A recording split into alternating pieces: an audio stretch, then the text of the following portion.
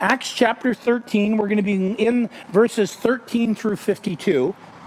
And we're going to be learning more about a different kind of Savior and how we think about Jesus is different than what people expected and what even we expect. And there's a verse in the text that I want to challenge us with in several moments that help us understand that God continues to be bigger than we can think of or imagine.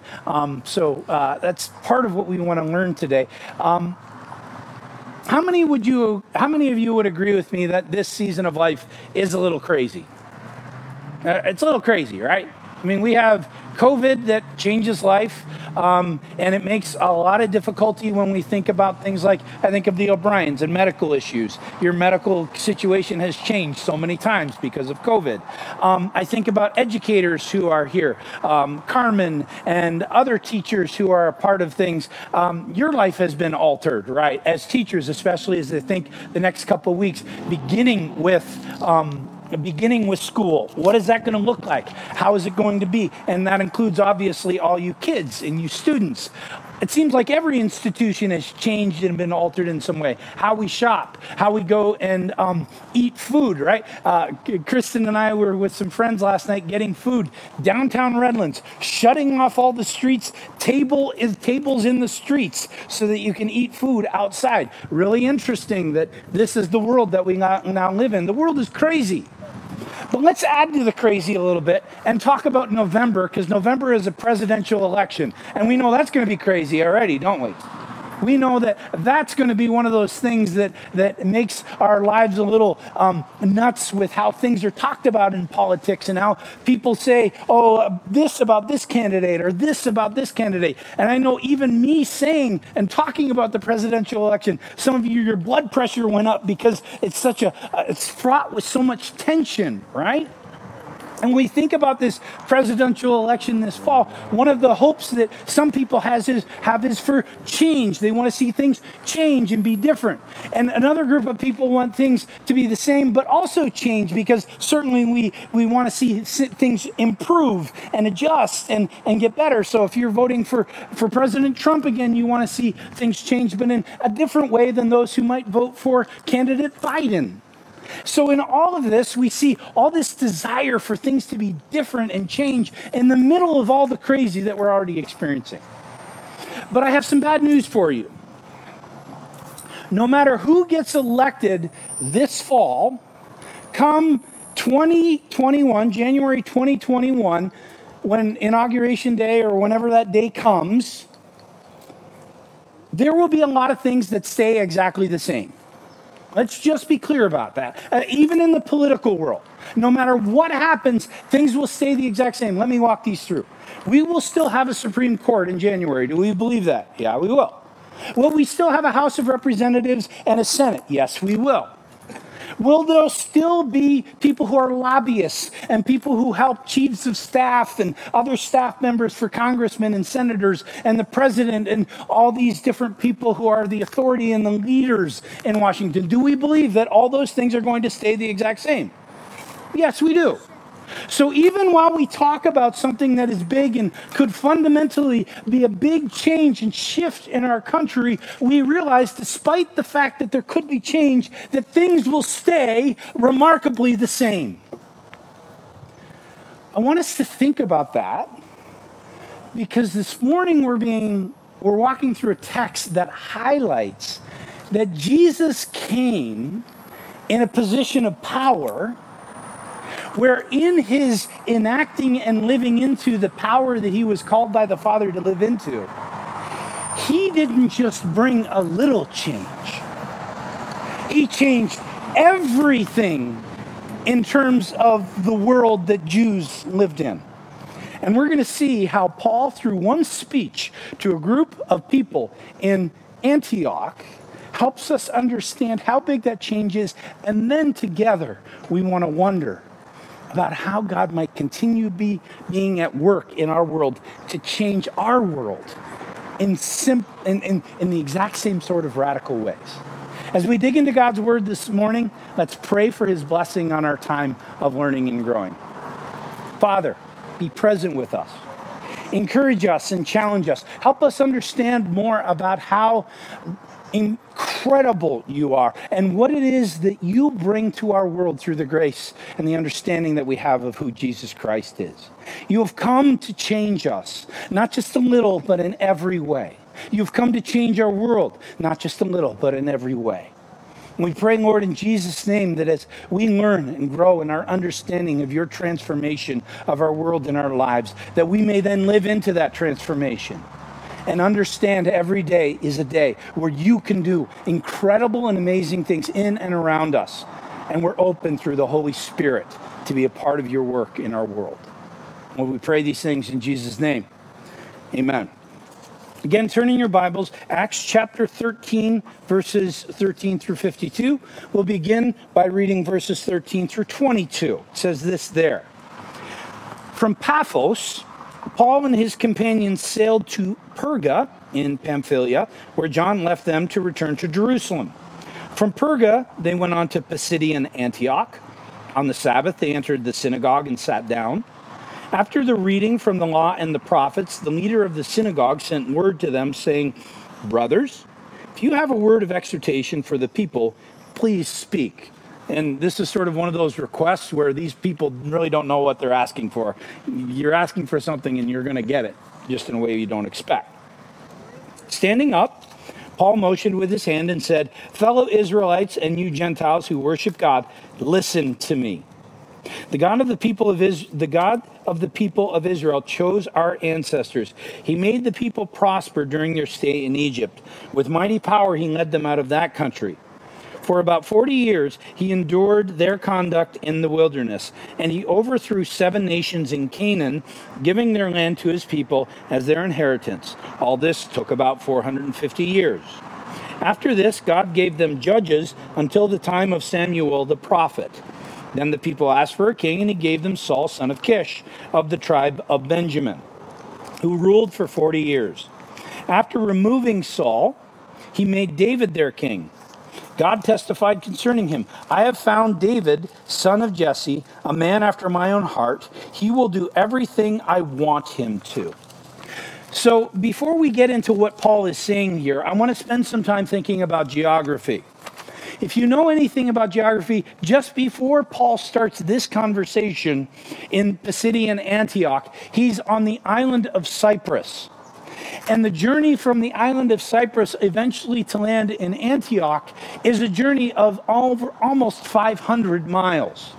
Now, we sort of think we skip over it from, really in 3 verses. But we're not talking about days of a journey. We're talking probably about months. And for Paul to go there, he's got to get on a ship. He's got to go, and Antioch is inland by, I think it's about 120 miles from the shore. So he's got to make that journey. You're not journeying more than 20 miles a day in even the quickest of terms at the time, because Paul's not riding horses, he's walking. This is sort of one of those things where, as we read through the book of Acts, we don't have an idea, even in today's sort of terms, how hard the work was for Paul and his companions to do. But what's interesting is when he gets to Pisidian Antioch, the gospel has already been there. There's already people who have a sense of what the gospel is.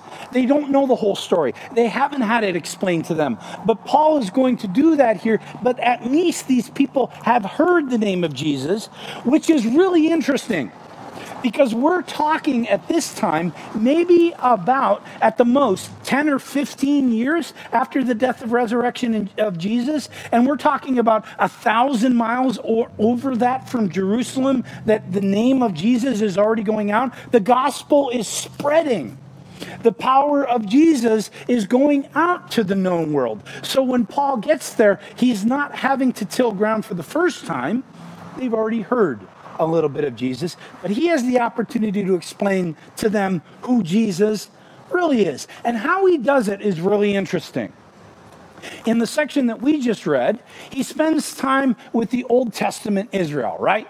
And over the course of that, he tells the story. And the way Paul does this is actually not unique. If we know that in the book of Acts, we've already seen this done twice. Who else told stories like this? Anyone want to guess? There was one in Acts 2. Who was that who did that? It was Peter.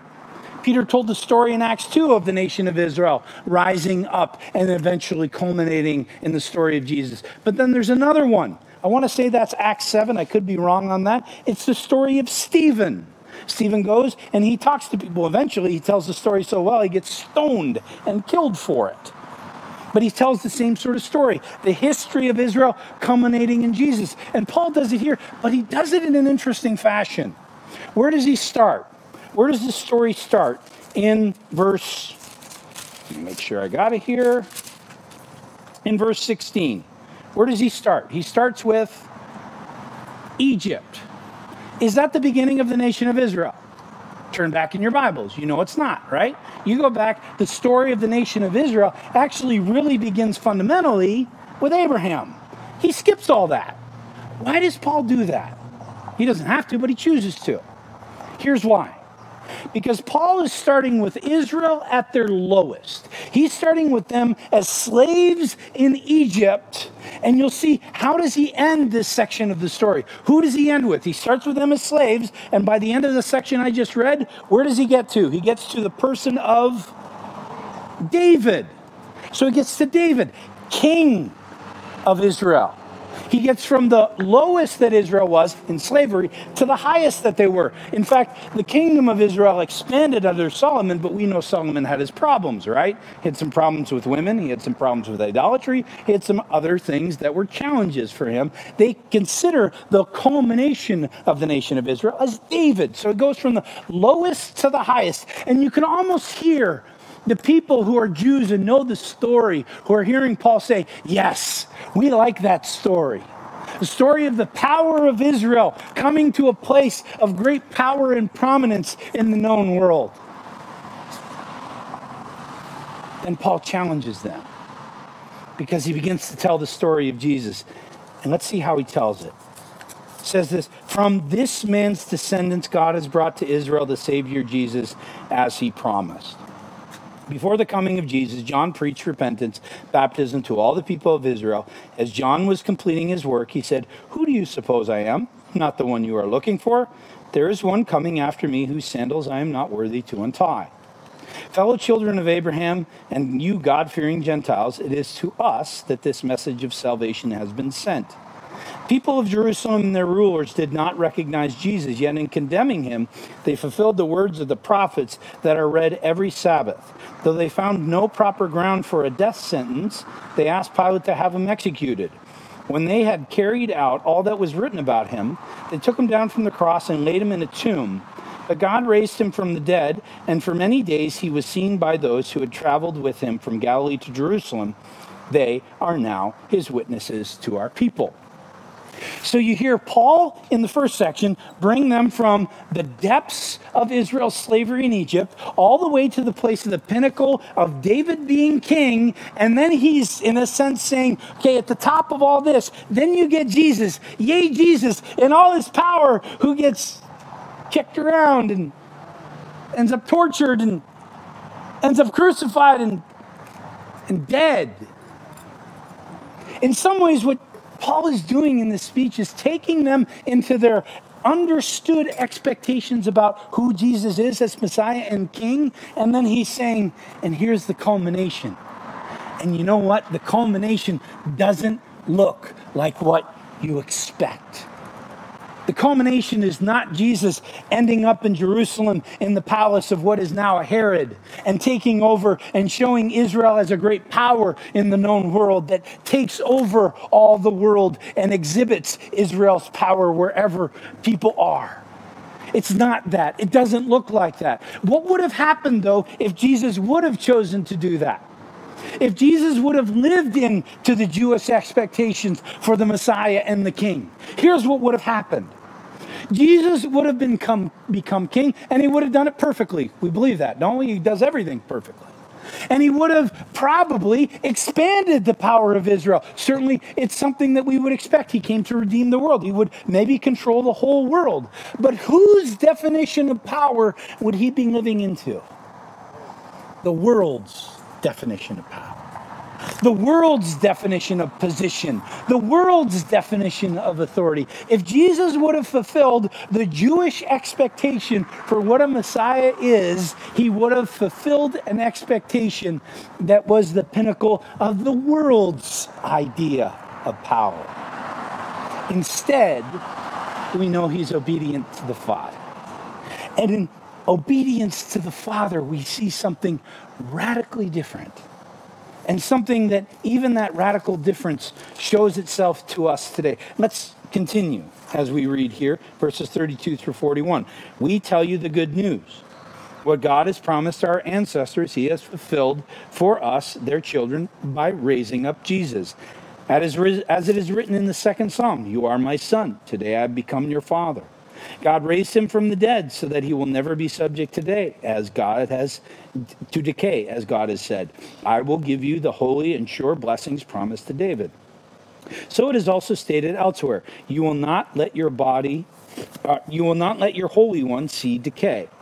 Now, when David had served God's purpose in his own generation, he fell asleep. He was buried with his ancestors and his body decayed. But the one whom God raised from the dead did not see decay. Therefore, my friends, I want you to know that through Jesus, the forgiveness of sins is proclaimed to you. Through him, everyone who believes is set free from every sin, a justification you were not able to obtain under the law of Moses. Take care that what the prophets have said does not happen to you. Look, you scoffers, wonder and perish. For I am going to do something in your days that you would never believe, even if someone had told you. Now, if you look at this section of the text, what you're going to see is Paul is reminding the Jewish people and the Gentiles who follow God that God has fulfilled all of his promises in Jesus. Here's the promises that he's kept. He's saying God has been faithful and fulfilled Scripture. How do we know that? Verses 32 through 34. 5. We have 3 different quoted passages of Scripture that this is who Jesus is. He is a victor over death. His body doesn't decay. David did, he doesn't. So we see that promise. He has victory over death, and he's fulfilled Scripture. He's resurrected. He has life. And that's a promise to them as Savior, that they participate in that victory over death and resurrection and eternal life. In Christ, sins are forgiven. Verse 38, where it says this, therefore, my friends, I want you to know that through Jesus, the forgiveness of sins is proclaimed to you. All these promises, one after the other. And the law doesn't have power to save them. Grace does. Verse 39. Through him, everyone who believes is set free from every sin, a justification you are not able to obtain under the law of Moses.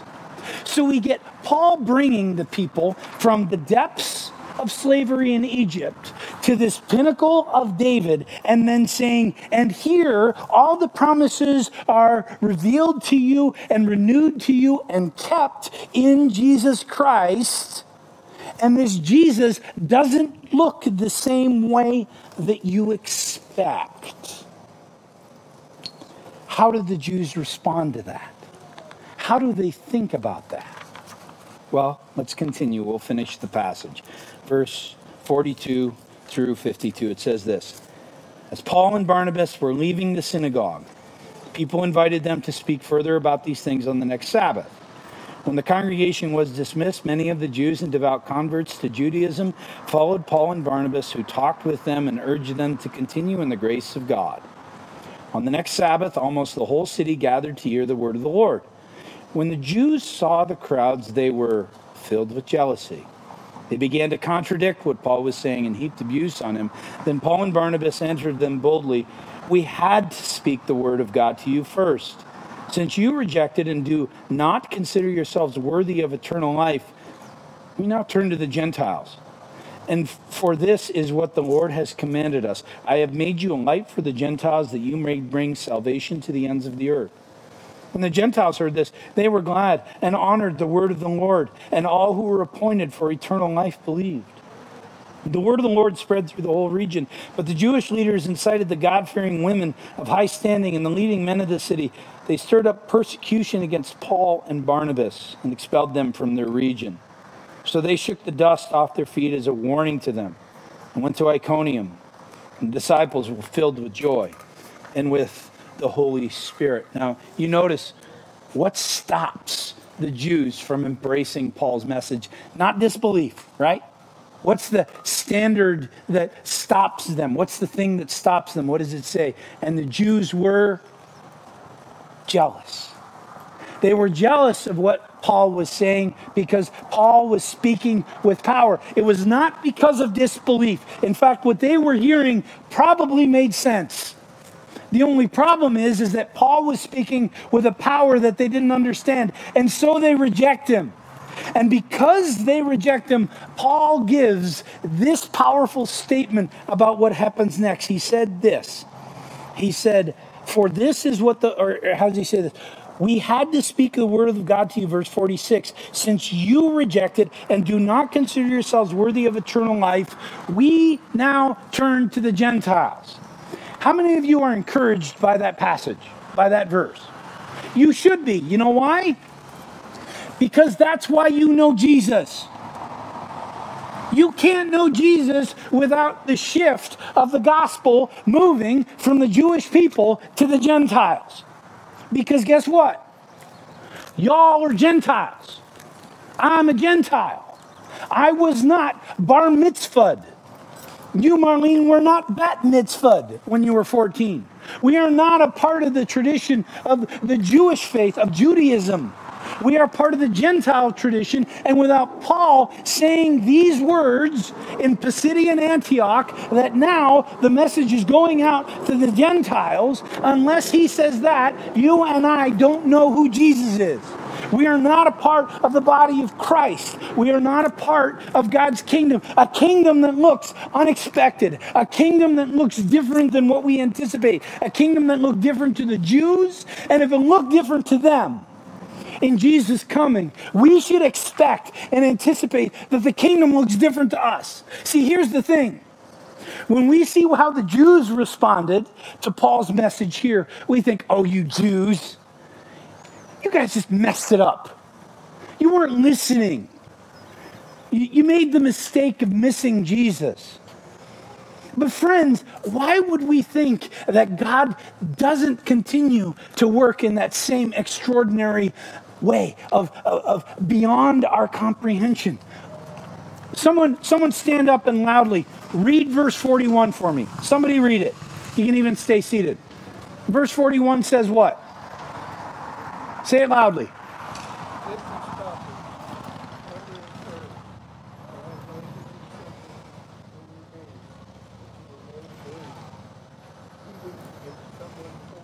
Thank you, Ed. Look, you scoffers, wonder and perish, for I'm doing something in your days that you would never believe. Even if someone told you, why would we think ever that God stopped working that way? Why would we ever put a cap? Why would we ever put a limit? Why would we ever put a barrier on what the Holy Spirit is capable of? How many of you are sick and tired of COVID? How many of you, if I said that there was something that God was doing to transform the world, would you say, yay, God? Guess what? God's using COVID to transform the world. How do you feel about COVID now? Yay, God. It's hard to do that. It's challenging to do that. We see conversations that end up in protest on the streets. We see conversations that are hard for some of us to participate in and understand and navigate. We feel that we don't have a voice. We don't know how to have a voice. How many of us believe that actually in some of those places God is at work? That's hard to do. But if we're hearing verse 41, we're reminded that God does things constantly in ways that we don't expect or anticipate. And we don't want to be scoffers of the way God will be at work in our world, do we? I don't want to be somebody who limits God's power of the Holy Spirit in my life and in the world around me. I don't want to be one of those people who say, God, you have to work according to my expectation. I don't want to be one of those people who say, unless it looks like this, it's not of the Holy Spirit. Instead, I want to be able to say, I want to be able to say every day, God, what is it that you are doing in my world? Give me eyes to see, ears to hear, and a heart that longs to see your activity around me in such a way that I can participate. And if you don't call me to participate, when I see it, I can say, praise you, Jesus, for what you're doing. I can look around at my world and say, God, you are the God of the unexpected, even to today. God is not limited by our understanding. And for us to be willing to say, in the world that we live in, whatever that looks like, in the chaos of COVID, in the craziness of the dialogue about race and injustice and violence, in a world where the presidential election is coming, whether we want it to or not, for us to be able to understand in all of those things, God is active and he is present and he is powerfully transforming, and we can expect that he's doing it in a way that we don't know how it's going to look. That's okay.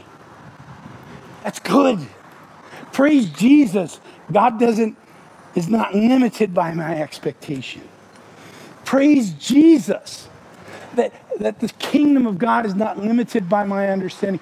I can tell you, even in the last 4 weeks, I have seen the kingdom of God in some unexpected places. You know where I saw the kingdom of God? In Michigan. That's an unexpected place. God is at work in Michigan. He's at work in Michigan in a 7-pound, 13-ounce little child. And a family who loves Jesus and is raising that child up in the way that he should go, so when he is old, he's not depart from it. That God is at work in some of the conversations among us. God is going to be at work at the council on Tuesday night. God is at work in your families. Even as we talk through and think about and imagine and dream about hard things, God is present. And let's embrace the characteristic of God that he's going to work in a way that we can't anticipate, think of, or imagine. Because he shows that to us constantly. Let's pray together. Father, you are unexpected. You are beyond our imagination. As we're reminded in Scripture, your ways are higher than our ways. Your thoughts are greater than our thoughts. You were able to imagine from nothing the creation of all things. You were able to imagine a way out of death and sin and brokenness that involved a cross and a tomb, so that we might have life unexpected. That, Father, you continue to be unexpected in our world, that you use things, even like a virus that transforms our world, to see your kingdom grow. You use difficulty and challenging conversations about race and about police and about violence to transform your world for your glory. You use a contentious presidential election to transform your world and bring more people to Jesus and to bring your kingdom to this earth. Lord, we do expect, we do anticipate to be surprised in the days ahead. Continue to surprise us. And Lord, in our surprise, may we take great joy in you never stopping to surprise us in the world that we live in. As you show your love and grace as the world is transformed, so that someday, Lord, in your fullness, your kingdom might come on earth, and we might meet you face to face. In Jesus' name we pray. Amen.